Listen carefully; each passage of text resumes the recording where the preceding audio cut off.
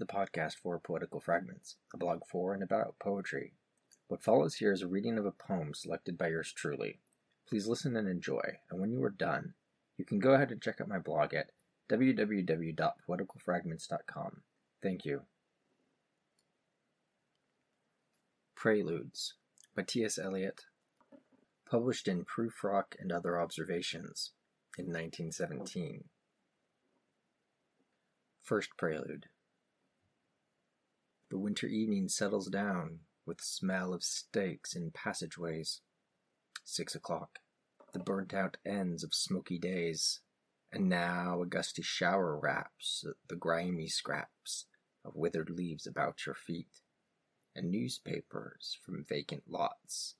The showers beat on broken blinds and chimney pots, and at the corner of the street a lonely cab horse steams and stamps, and then the lighting of the lamps.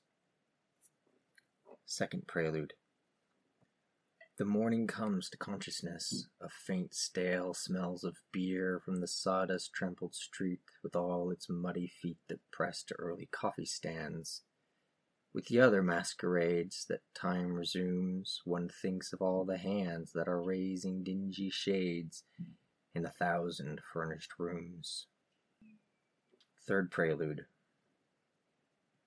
You tossed a blanket from the bed, you lay upon your back and waited. You dozed and watched the night revealing the 1,000 sordid images of which your soul was constituted. They flickered against the ceiling, and when all the world came back, and the light crept up between the shutters, and you heard the sparrows in the gutters, you had such a vision of the street as the street hardly understands, sitting along the bed's edge where you curled the papers from your hair, or clasped the yellow soles of feet in the palms of both soiled hands. Fourth Prelude. His soul stretched tight across the skies that fade behind a city block, or trampled by insistent feet at 4 and 5 and 6 o'clock. And short square fingers stuffing pipes and evening newspapers, and eyes assured of certain certainties, the conscience of a blackened street, impatient to assume the world.